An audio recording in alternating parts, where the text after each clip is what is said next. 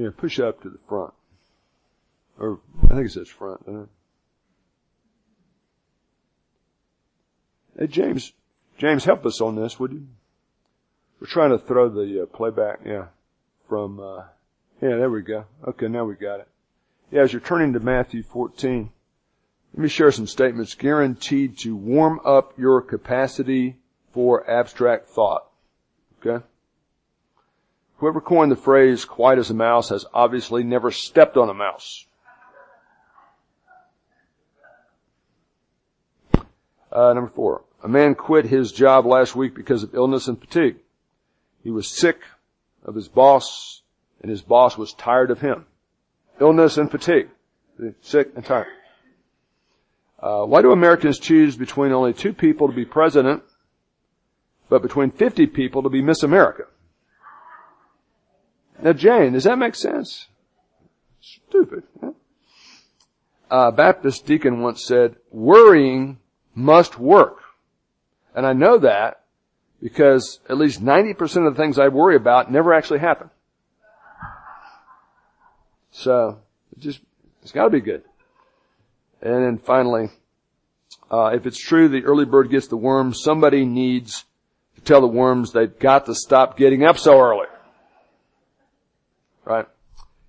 Yeah, you know what? Deep down in the human spirit, God has placed a desire to worship. In other words, all of us have like a God-shaped vacuum in the depth of our soul that cries out to be filled. But apart from the grace of God and salvation in Christ, people end up trying to fill that vacuum with something else or someone else, including a lot of distorted versions of God. Well, today in Acts 14, 1 through 18, we're going to see Paul and Barnabas interact with the major false religion of their day, which was Greek Roman paganism, the worship of flawed, human-like superheroes, lowercase g's. And as we do that, we're going to emphasize that for Lori McCann or for Scott Postlewaite or for Brad McCoy, the only legitimate capital C celebrity in our lives should be the Lord Jesus Christ. Now I realize none of us are tempted to worship Zeus or Hermes or any of the gods of the Greek pantheon. But, we have our own objects of veneration, both secular and religious, don't we? Our favorite preacher or band or actor or politician or actress or whatever it might be. People try to fill that God-shaped vacuum with human beings, and that's always a bad thing. Because in God's eyes, all Christians, including Billy Graham, are just servants. They're not really supposed to be celebrities.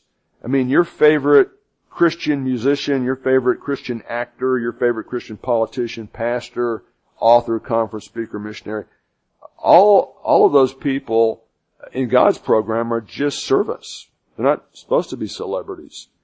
And I think we get into big trouble when we put people on pedestals because they either disappoint us or we end up being obsessed with something other than what we're supposed to be worshiping.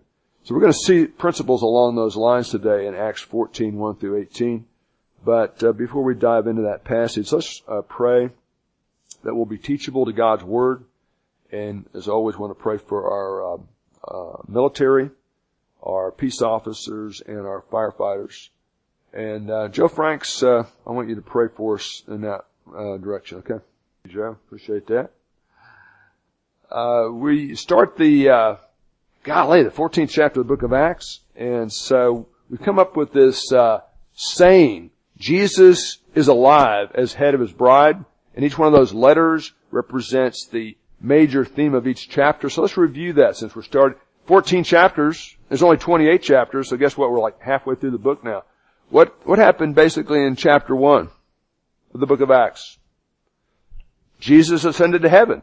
He died for our sins on Good Friday. 3 days later, what happened? Resurrection, right? What happened 40 days after that? Ascension. Jesus ascended back to heaven. That's Acts chapter 1. What happened in chapter 2?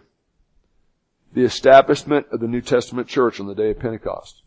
We go from Old Testament to New Testament, Old Covenant to New Covenant. No more sacrificing animals. All the animal sacrifices pointed to Jesus Christ.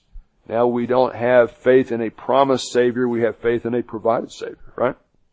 What happened in chapter 3 of the book of Acts? Peter and John healed this lame man who had been begging in front of the temple for decades. And that would have been a huge shout out to the city of Jerusalem that something very special was happening. Chapter 4, unleashing a persecution against the church. Peter and John are arrested, held overnight, and told not to say anything to anybody about this Jesus person. And they just straight up and said, hey, we can't do that. We won't do that, just so you'll know. They politely demonstrated non-violent resistance to the powers that be. What happened in chapter 5? We have sin in the church. The only thing worse than external persecution is internal corruption in the church. And we have Ananias and Sapphira claiming to be something they're not. And sin in the church, and it has to be processed. Chapter 6, we have the influence of David Demerson and Mike Palovic, people like that, James Mitchell, the influence of devoted deacons. You can also call chapter 6 food fight, because the widows were not getting, some of the widows, the Hellenistic widows, were not getting the food they were promised by the church rapidly enough, so they kind of got upset. And the apostles said, hey, we've got our tasks to do, so we're not going to serve the food because we've got other things we've got to do, but we'll make sure the church, through the deacons, take care of that issue. What happened in chapter 7? Very pivotal event in the history of the church. We've got the first Christian martyr. Who was the first Christian martyr? Stephen, who was one of the first deacons. He was hassled in the temple. He got up and basically summarized the Old Testament completely, pointing to Jesus Christ, and said, he's it. And the population got so angry they threw stones at him until he was dead. That's a horrible way to die. Chapter 8, abroad with Philip. Of course, Jack Smith says, what was her name? But you shouldn't do stuff like that, Jack Smith. We're talking about, we're outside the city of Jerusalem, and Philip in Samaria. What do you know about Samaria, Bryce? The Jews were too spiritual to hang out with the Samaritans because they had spiritual cooties. God didn't think like that, but they did. So he goes right into the center of Samaria, preaches the gospel. They believe in Christ as Samaritans and are saved. Then he goes to the road just outside of Gaza, interacts with an African Ethiopian government official, shares the gospel of Jesus with him, and he believes in Christ and is saved. So this gospel is much bigger than the old wineskins of the Old Testament law, isn't it? Next chapter, chapter 9. This is really important. Life comes to Saul/Paul, Sherry. This is the Apostle Paul who writes 13 New Testament books. What did he do for a living prior to becoming a Christian? Tent maker. But what kind of mission was he on under the Sanhedrin's guidance? Yeah, he was a Christian persecutor. Right. And he had a very dramatic conversion, and that was a huge dynamic milestone in the history of the church. In chapter 10, Peter takes the gospel, that we've seen the gospel taken to Samaritans, we've seen the gospel taken to black Africans, now we're seeing the gospel taken to Roman Gentiles. Peter goes to the Roman soldier. Remember, the Roman soldiers are occupying Israel. Cornelius and his family preaches Jesus Christ. Of him, of Jesus, all the prophets bear witness that everyone who believes in his name receives forgiveness of sins. And you know what happened when Peter said that?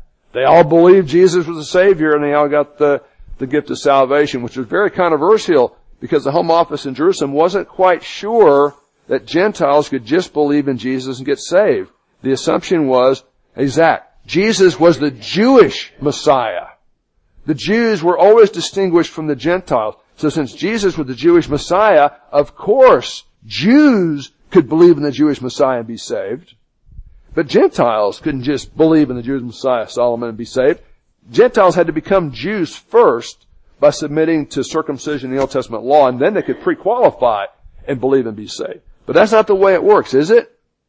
No. Is that how the Samaritans got saved? Is that how the Ethiopian eunuch got saved? No. Is that how Cornelius got saved? So we have in chapter 11 verification of Gentile salvation, talking about Cornelius and his family. Chapter 12, we saw the stoning of Stephen. Now we've got the first apostle is executed. We have the execution of James in Acts 12:1 and 2, and then the arrest of Peter, the most prominent apostle. And Sean, why'd they arrest Peter? They've executed James, the apostle. Now they arrest Peter, the apostle. What are they going to do to him? They're going to kill him too, aren't they? But he's supernaturally delivered. And I've often said, I wonder what James's mom, Salome, thought after her son gets arrested and executed, but Peter gets arrested and supernaturally delivered. And I think what she thought was, God must have a different purpose for my boy than for Peter. And that's the way it works. God will give you everything you need to be or become everything He wants you to be. He won't necessarily give you everything you want, everything you think you need, but He'll give you everything you need so you can become in your character as a believer everything He wants you to be, Gay, which is including how many seconds you need on this planet to do everything He wants you to do for Him. And so James's purpose was complete, mission accomplished. He goes to be with the Lord. Peter continues. Now, by the way, you guys know that Peter dodged that bullet, right, in Jerusalem, but he would end up being executed in Rome, crucified upside down. So through many tribulations we enter the kingdom of God. Jesus is alive as. Chapters 13 and 14 describe what we call the first missionary journey. We're beginning chapter 14 today. Chapter 13 we see the church in Antioch of Syria sending out missionaries. Who were the first three missionaries? Paul, Saul, Barnabas, and Mark. John Mark, remember? But at Perga of Pamphylia, John Mark decided to go home to mom and quit right in the middle of the missionary journey. And then today in chapter 14 we're going to see synagogues attack Paul and Barnabas. Let's put the first missionary on the map, first missionary journey on the map. All the missionary journeys start at the church in Antioch, right there in Syria. Now down here off the map south is Jerusalem, right? And where Jesus lived, Israel's down here off the map. But you go north. The point is, Bailey, the church is expanding. A lot of American Christians think America is the center of the modern church. The center of the modern church is much more in South America and Africa than it is in the United States right now as far as the dynamic evangelism rates and stuff like that. This is not an American religion. It transcends all the cultures. If you think God needs us, we need Him. He doesn't need us. It is, so you'll know. He needed Jerusalem, but He can do stuff out of Antioch and Syria. But Paul, Barnabas, and Mark left Antioch, went to the coast, to Seleucia, went to Cyprus. That's cool because Barnabas was from Cyprus. He knew the lay of the land. They marched across Cyprus, going to the two major cities, preaching the gospel. Then they went up to Attalia, which was the port, and a couple miles inland to Perga. What happened in Perga? Who left to go home to mom? Mark, right? Remember? But Paul and Barnabas went north across the Taurus Mountains to Antioch. We saw that last week. And then now we're going to be going to Iconium and Lystra, right in the middle of this first missionary journey today. Okay. And our passage breaks down like this. We're going to look at the first 18 verses, and they basically do three things. We're going to see the initial ministry of Paul and Barnabas sees a mixed response. Some people believe, some don't. Some love what they're saying, some loathe what they're saying. That's always the way it is. The gospel is inherently controversial if you get specific enough, right? Number 2, so that's verses 1 and 2. The second thing in this passage we're going to see is months later, after this initial mixed response, so you have enemies in the city and friends in the city for Paul and Barnabas. After staying there many months, the enemies of the gospel actually plot to execute Paul and Barnabas, but they leave town before it can happen. And we're going to see sometimes tactical retreats or tactical withdrawals are right in the middle of the will of God. You don't have to do a frontal assault on all the issues that come up in life. And then thirdly, we're going to see in verses 8 through 18, Paul and Barnabas refuse to be worshipped as celebrities, lowercase gods by the Greco-Roman pagans. Let's look first at verses 1 and 2. I'm reading from the New American Standard Bible. In Iconium, we were in Antioch because of persecution. They were forced out of town, so they were going back to the east. about 100 miles. And in the city of Iconium, they, Paul and Barnabas, entered the synagogue. That's where the Jewish people met on Saturday to hear the Old Testament taught, to pray and to sing. They entered the synagogue service of the Jews together, Paul and Barnabas did, and spoke in such a manner that a large number of people in the synagogue believed, both of Jews and of Greeks who were interested in the God of Abraham, Isaac, and Jacob, and who attended this synagogue service that morning. But the Jews who disbelieved in that same synagogue stirred up the minds of the Gentiles and embittered them against the brethren, the new Christians.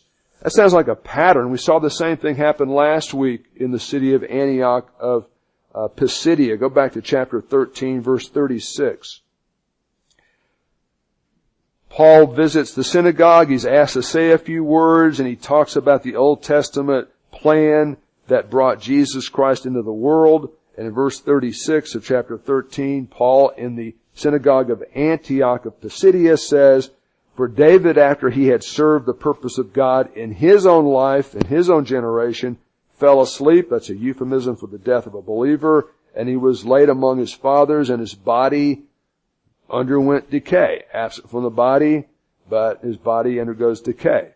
"But he, the Messiah, the Christ, whom Paul had described earlier in this sermon, whom God raised up from the dead, did not undergo decay." David's greater son, the Messiah, Jesus Christ, was resurrected. "Therefore, let it be known to you, brethren, that through him, the greater son of David, Jesus Christ the Savior, that through him forgiveness of sins is proclaimed, offered to you." Isn't that a wonderful word, forgiveness of sins?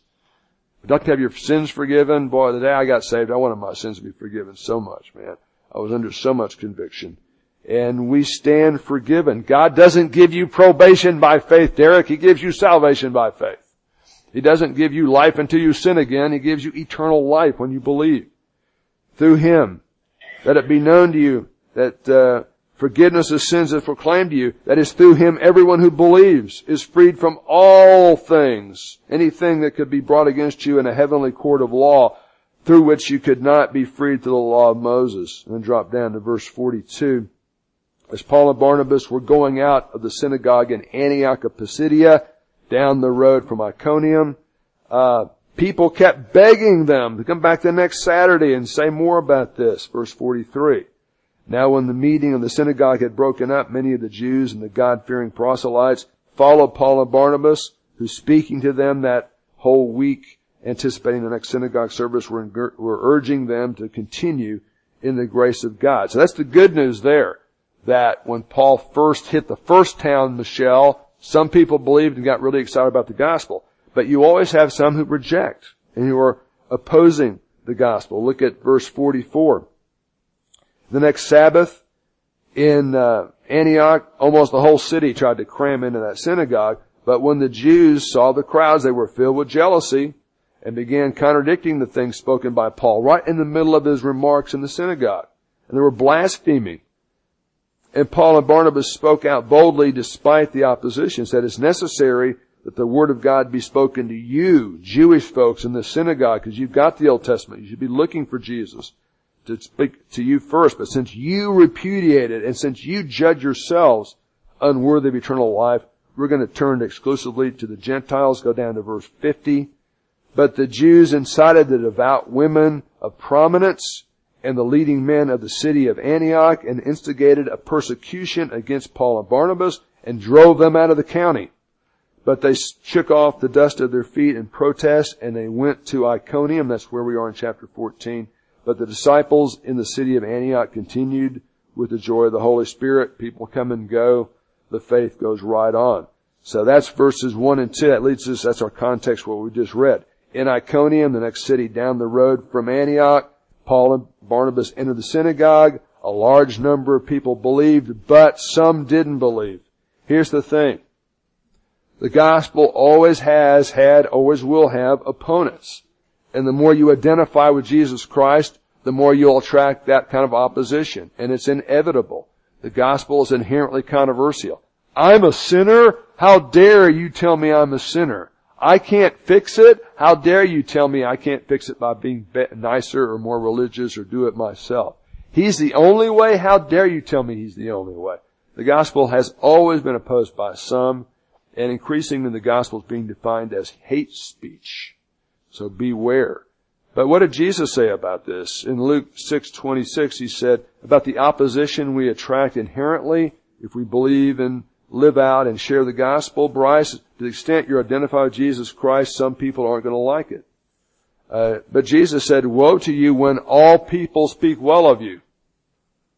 If you're pleasing everybody, you can't be too identified with the gospel of Jesus Christ, because the gospel of Jesus Christ antagonizes some people. Now, we don't have to go out of our way to be obnoxious, right? And I think some people almost do that as a mark of honor. But that's not right. In the upper room, Jesus says, when the world hates you, know it hated me before it hated you. The reason it hates you, as you identify with me, is because ultimately it hates me, right? And then I would say this is one of those promises in the Bible nobody wants to claim. Jesus says, in the world you will have tribulation. That word thalipsis means pressures, problems, even persecution, pain, agony. That's part of the human condition. And the more we identify with Christ in a culture that no longer sees that as a good thing, the more we're going to attract opposition and persecution for sure. So, we arrive in town, we have a mixed response. Now, months later, enemies of the gospel plot to execute Paul and Barnabas, but the two men just walk out of town before it can happen. Look at verses 3-7. Therefore, under those conditions where some of the city loves them and some of the city loathes them, some of them think they're great and some think they're gross. Therefore, under those conditions, they, Paul and Barnabas, spent a long time there, several months, 4 or 5 months, in the city of Iconium, speaking boldly with reliance upon the Lord, who is testifying to the word of His grace, granting that apostolic signs and wonders were done by their hands. Paul's a capital A technical apostle. Anybody sent out on a mission can be referred to as a lowercase a apostle, someone sent out on a mission. And God was confirming this unique gospel of Jesus Christ in this pioneer missionary field with unique kind of miracles, which is interesting because we're going to see no supernatural miracles that gets these guys out of town, just barely ahead of being stoned to death. So God uses both miraculous and normal, natural means to accomplish His purposes. And watch this. Not everything that's supernatural is of God. Do you realize that? There's a dark side over there, okay? Satan can reproduce many of the miracles of God, the magicians of Egypt, Pharaoh vis-a-vis Moses. He can't reproduce all of them, but he can do some things. So, just because something's supernatural doesn't mean it's of God. But God works through both supernatural and non-supernatural, kind of normal means to accomplish His will. Which means you don't just sit home and pray, Lord, I've got to provide for my family. Please send me a check. Please send me a check. I believe you're going to send me a check. I really believe you're going to send me a check. Go out and check and that guy who prays that, he's too lazy to go check the mailbox. So he goes, hey Gertrude, get out there and go check the mailbox, you. I used to think, I still think the greatest invention of the 20th century was the remote control on the television set. Me and Ben are so old. You remember we only had 3 channels. And when I was 4 years old, I thought my name was Get Wood or Change the Channel. Because that's the only thing my father ever said to me, You had to get up and change it, So when we got this thing, you could push a button and change the channel. I thought that was the greatest invention, of all time, yeah. So this guy prays, Lord, send me a check. I got faith you're going to send me a check. Gertrude, get up there and check the mailbox. He's not going to get out himself. That's not the way it works. Basically, how does God want us to provide for our family? Paul says if a man doesn't provide for his family, he's worse than an unbeliever. Even unbelievers know baby needs a pair of shoes, and you got to go find a job, and you got to, earn an honest dollar for an honest hours of work, kind of thing. So, watch this. Let's read verses 3-7. But the Jews who disbelieve are opposing Paul. But look at verse 3. Therefore, they spent a long time speaking boldly with reliance upon the Lord. And God was doing unique supernatural things through the apostolic hands of Paul. But the people of the city were still divided. Some people liked what they were talking about, and some didn't. Some were embracing the gospel, some didn't. As Mel will tell you, gospel is a word that means good news. It's not good news that you're a sinner and we're estranged from God. That's the black background against which the good news makes sense, right? But the good news is that Christ loved the world. He died for the sins of the world. Whosoever believeth in him shall not perish but have everlasting life. So the city's still divided. It's only getting worse. Some sided with the Jewish opponents, some with the apostles. And when an attempt, verse 5, was made by both the Gentiles and the Jews with their rulers to mistreat and stone Paul and Barnabas. That means throw rocks at them until they're dead. Horrible, terrible way to die. Ask Stephen when you see him in heaven. They're going to do that same thing now to Paul and Barnabas. Paul and Barnabas, became aware of it. They saw it on Facebook. The power of social media, right? And they fled to the cities of Lycaonia, Lystra and Derbe, and the surrounding region, and they continued to preach the gospel despite the opposition. So in the face of this increasingly severe opposition, when Paul and Barnabas find out they're plotting to stone Paul and Barnabas, they just politely walk out of town and go down to the next city. They don't expect an angel to come take care of the problem. They don't say we're just going to stand here and wait and let God just wipe out our enemies. They go from Iconium, where they're about to be stoned, down to the next city they can get to, which is Lystra. And quite often, this is the way God works. God expects us to do what we can, and then He'll do whatever else has to happen. And quite often, I don't think we even notice some of the stuff He does until we get to heaven. We get a PowerPoint presentation on "here's when I was carrying you" kind of thing. Some verses that I like along this regard is, there have been Christians who said, if you have enough faith, you won't buy insurance. You have enough faith, you won't buckle your seatbelt. But then, the government helped us, because once they made it a law, you have to buckle your seatbelt. Since Christians, Romans 13, are supposed to obey the law, now we can buckle our seatbelts. But if there wasn't a law, we wouldn't need to, because God's going to take care of us. The same people who preach this word faith stuff, they all have bad toupees, they wear contact lenses or glasses, but they're telling you, if you have enough faith, you're not going to have any problems, And it's not real. It's not the way the Bible is. Just look at it. Nehemiah, when they're trying to rebuild the wall around the city, but they're surrounded by terrorists, it says we prayed to our God and we put the guard out every night. We prayed for a safe trip and then we put our seatbelts on. It's the same thing. Well, if you're really trusting God, you don't need a seatbelt. Not according to every major passage in the Bible on this. Right after Saul came to faith, remember he's on the road to Damascus to persecute and kill Christians, and then he comes to faith on the outskirts of the town, and he goes in there and tries to connect with the Christians in Damascus, and they can't hardly believe that he's really a Christian. And once it becomes clear to the Christians he's for real, the opposition party, the opponents of the gospel, now want to kill Paul, so much so they've got to sneak him out of town by lowering out the city wall on a basket. Kind of humiliating for an apostle. He came into town on a white charger to take over the town. He gets saved on the outskirts of town, has to kind of sneak out of town at night so he doesn't get killed. Why didn't God send an angel? He could, but typically, until the angel comes, you better do what you can do. Look at Daniel 3. This is Shadrach, Meshach, and Abednego. Tony Evans, who's a black Dallas Seminary graduate, great preacher, used to call Shadrach, Meshach, and Abednego Shadrach, Meshach, and a bad Negro. But see, a black preacher said that, so it's okay. And my wife always wants me to disclaim that way, because otherwise it sounds bad. But and I'm sure Ed Blount, who listens to all these, is laughing, because he's heard that before. But yeah, Daniel 3, this is Shadrach, Meshach, and Abednego. They're supposed to bow down to this idol and worship the government, and they basically say we can't do that. And they give them several chances because these guys are such good bureaucrats, they hate to lose them. And they say to the powers that be in verse 17, if it be so, our God, whom we serve, is able to deliver us from this furnace of blazing fire. And if it's His will, He'll deliver us from your hand, O king. But even if He doesn't, we don't know what God's will is. Maybe this is the way we go to heaven. Boom.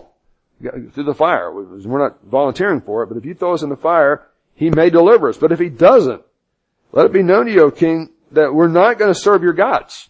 Period. Over and out. They're not presuming. They don't say, we have enough faith this can happen, so you can throw us in the fire and we won't get burned up. They're saying, hey, God could do that. God could do that. That's why, one cool thing about miracles, Aubrey, it's never too late for a miracle. No matter how bad it gets, it doesn't limit what God can do. But we don't presume on it. What was the temptation? What was the temptation where Satan took Jesus to the pinnacle of the temple and said, hey, throw yourself down off the pinnacle of the temple. It's like 100 foot off the ground. That'll be a good publicity stunt for you. It'll generate a lot of positive advertisement for you, because you know God's going to take care of you. He's going to send an angel to keep you from dying, but from falling off the top of the pinnacle. So you'll be fine. It'll just kind of generate a bunch of buzz about your ministry. What does Jesus say? No, you should not put the Lord your God to the test. You should not presume, kind of force God's hand. This idea that if you have enough faith, if you can conceive of any fool thing you want, and you believe hard enough God's going to do it, He's got to come across. Would you let your kids blackmail you like that? Yeah, she's got 6 kids. If you only have one, you can't do that with kids. Why would He do that? But, you get rich and famous if you write books about this stuff, but it doesn't work. I'm reminded of the old story about the Christian, the flood, and the faulty faith. This guy had a lot of faith, and he believed if he believed anything strong enough, God would give him what he wanted. So sure enough, here comes a flood in his neighborhood, and everybody else in the whole area evacuates, but not this guy. And the water's up to his roof, and he's praying, and he's believing God's going to save him. And so here comes 2 guys in a rowboat. Says, get in, we'll save you. Says, I don't need it. God's going to take care of me. Fine. Okay? Water keeps rising, and now it's up to his waist. Here comes a bigger boat, a power boat with a motor on it. National Guardsmen in the boat. Say, get in the boat, we'll save you. I don't need it. God's going to save me. Okay? Water keeps rising. It's up to here. He's barely able to breathe. Helicopter comes down. They throw the rope down. Hold on. We'll pull you up. We'll save you. I don't need it. God's going to save me. Boom. Right after the helicopter disappears, the guy drowns. Soul goes to be with the Lord. Says, Lord, why didn't you help me? I pray. I believed. You didn't do anything for me. The Lord says, my child, I sent you 2 boats and a helicopter. What more do you want? You know? So, yeah, they're doing signs and wonders in this town, but when they find out that the bad guys are going to stone them, they just kind of walk out of town. And they go down to the next city, which is Lystra. And then we go from hatred to the other extreme. People want to worship Paul and Barnabas in Lystra. It shows you how crazy that God-shaped vacuum is, the way people want to fill it with something. Look at verse 8. Paul and Barnabas refused to be worshipped as gods, lowercase g, as the Greek Roman religion tended to think of gods, in Lystra.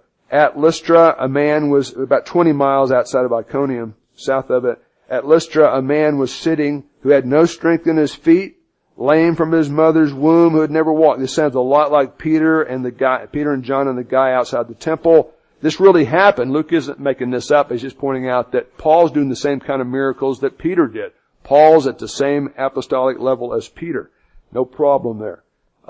This man was listening to Paul as he spoke the gospel, who, when he had fixed his gaze on him and had seen that he had faith to be healed, he was a believer now after hearing the gospel, with a loud voice said, stand upright. You'd never stood on your life, but stand upright. And he leaped up and began to walk. I'm not sure what the engineering is, but little kids, can kind of do this deep knee bend and have their rumps almost on the floor, and then they can just go straight up again. I guess I could do that when I was 2, but I can't even read putts anymore. My knees are so bad. So now I have an excuse, which I didn't have before. But yeah, this guy had never walked in his whole life.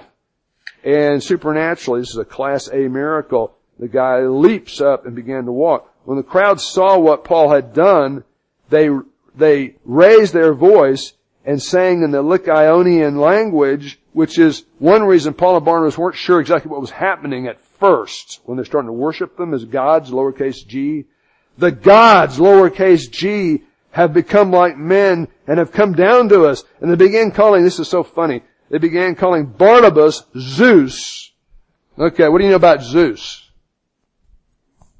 Clay, you've had some great Greek or Roman pagan training, haven't you? mythology? No. You're a homeschooler. You're supposed to know everything. That's Zeus. Zeus was the king of the gods, and he kind of threw the thunderbolts down. And they called Barnabas Zeus, and they called Paul who? Who'd they call Paul? Hermes. We know him better as Mercury. He had the wings on his cap. He was the messenger boy. Okay? Now what does that tell you? What do you think Barnabas looked like? Barnabas looked like the stud. He looked like the linebacker. He's tough looking. Paul was a little runt that talked a lot. Okay? Now here's something that was just discovered about 20 years ago. They've dug up some secular literature, and there was a legend that in this city, about 20 years before this, that Zeus and Mercury had shown up in human form, like beggars, and had tried to get help. And the only people that would help them were two very poor elderly people, an elderly couple. And so they may be thinking, oh, they fooled us the first time, but we're ready now. That's got to be Zeus and Hermes. I mean, definitely. So let's worship them. So look what happens. The priest of Zeus, whose temple was just outside the city, brought oxen and garlands to the gates and wanted to offer sacrifice to Paul and Barnabas with the crowds. But when the apostles Barnabas and Paul heard it, they tore their robes, it was a sign of mourning and shock and horror, and rushed out into the crowd saying, "Men, hey guys, knock it off. Why are you doing these things? We're just people like you, the same nature. And we preach the good news to you, that you turn from these vain things, believing in human-like, superhuman gods and having to worship and be saved by your good works, to a living God, who's actually the creator of the universe, who made the heavens and the earth and the sea and all that's in them. In the generations gone by, He permitted all the nations to go their own ways, and yet He never left Himself without witness, in that He did good and gave you rains from heaven, fruitful seasons, satisfying your heart with food and gladness. But even saying these things, with difficulty, Paul and Barnabas restrained the crowd from offering sacrifices to them as gods, lowercase g. Wow. Isn't that wild? In one locale we have murderous persecution, and now we've got, theological praise. And I've got to tell you, for ministers, persecution's ruined a lot of ministers, but too much praise has probably ruined a lot more. Paul understood that celebrity status, godlike status, should not be sought or accepted by any Christian, especially those involved in public ministry. So what have we seen here? We saw the gospel always is going to have opposition. We saw that non-supernatural means, like just getting out of a bad situation. Sometimes the best thing you can do, if you see some bad dudes selling stuff, smoking stuff, doing stuff they shouldn't do up there, the best thing is to cross the street and go the other way around. If God specifically puts an angel on your shoulder and says, "Go get 'em, boy," you go get 'em, boy. Otherwise, I'd say go around the other side of the street and just avoid it if at all possible. Right? A lot of times, it's your friends that will make you or break you. I haven't said this in a while, but hey, young folks, your parents, you know what? They'll probably never be cool. And sometimes they're not even right. But they're always going to have your best interests at heart. And some of the kids at your school are not.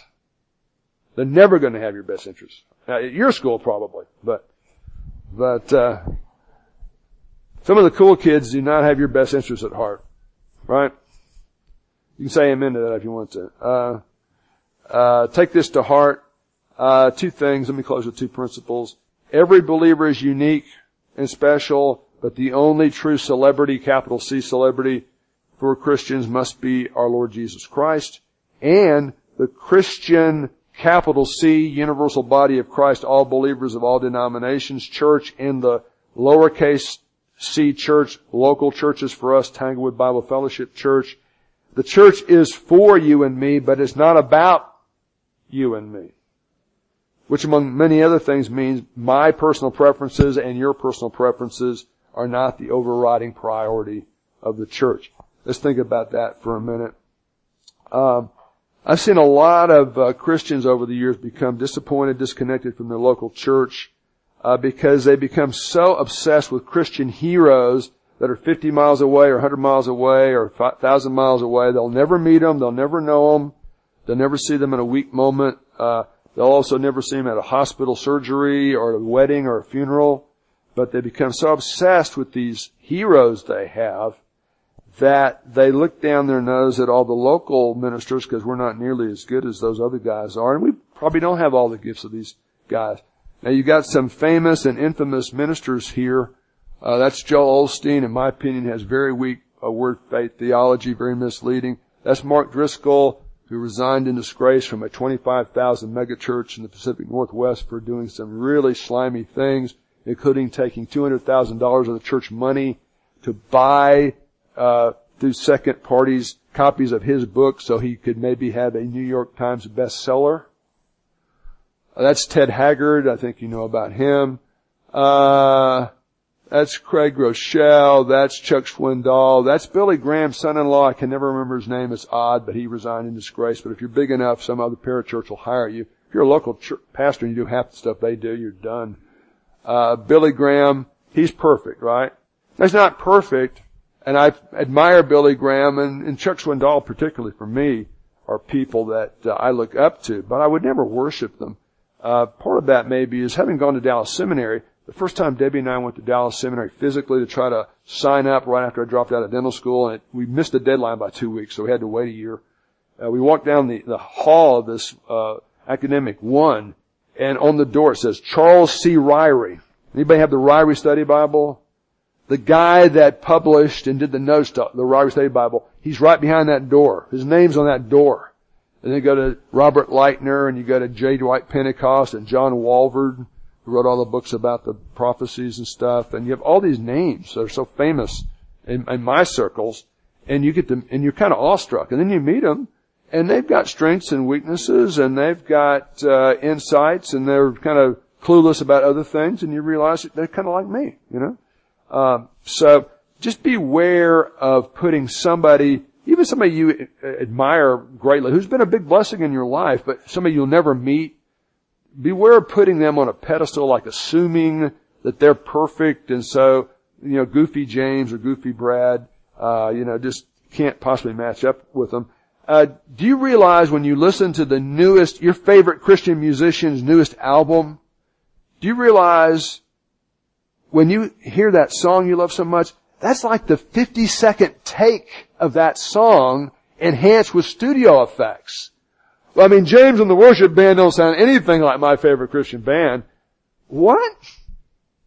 If you had the Christian band up here and unhooked them and just threw them up there and have them sing some of the stuff that they'd never sung before only a few times, they'd sound probably not as good as our worship band. I'm not saying anything about the worship band. I mean, you realize all your Christian experts, you only see them at their best. You know, guess what? If Chuck Swindoll gets halfway through a message and forgets something and says something stupid, they're not going to put that on the national radio, Brian. Don't use that one. Let's just use the good ones. And God bless Chuck Swindoll. I think he's a great guy. He's a great teacher with no guile as far as I know. But if you think you know those guys, you don't know celebrities. Kidding? If you can't touch them and see them get frustrated and see them weep when they're weeping and rejoicing when they're rejoicing up close and personal, you don't know them at all. Beware of that. The only thing worse than that is putting Christian ministers on a pedestal, kind of like the pagans were wanting to do with Paul and Barnabas here. The only thing worse than that is what I would call the Josh Duggar syndrome.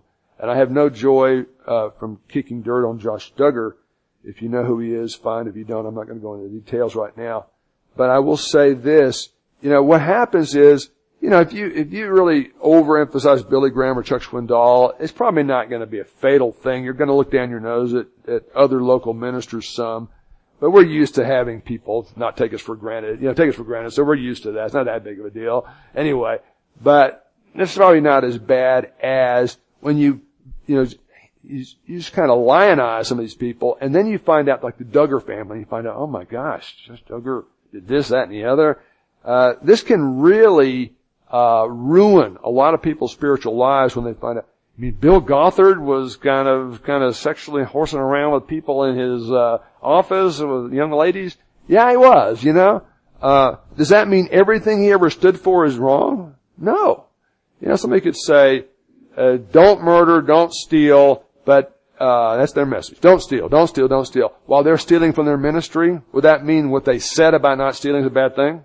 No. I mean, it's true. You're not supposed to steal. The problem is their message and their life didn't line up, so they really aren't in a position to say that with integrity, right? But, I would say when you lionize these people and put them on a pedestal, and many of them invariably will fail you in some kind of crash and burn, if that's your object of faith, guess what? You got nothing to believe in anymore.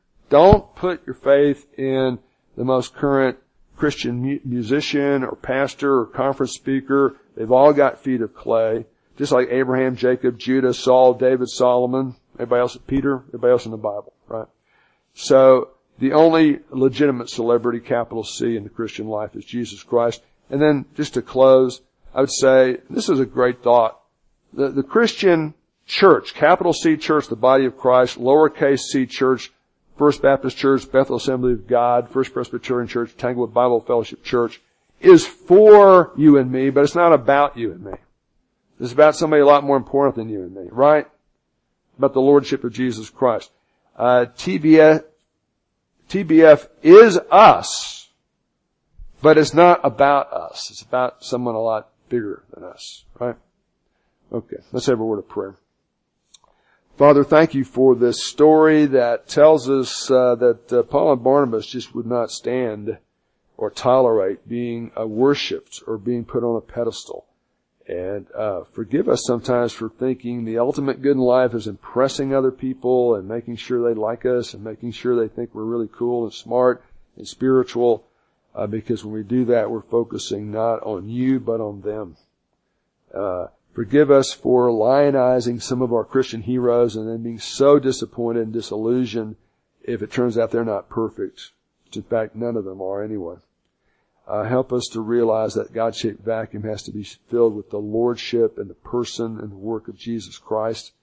And I pray for anyone here this morning who's not, from the depth of their heart, said, Lord Jesus, I'm a sinner. I have blown it. At my worst, I break my own standards, much less your standards.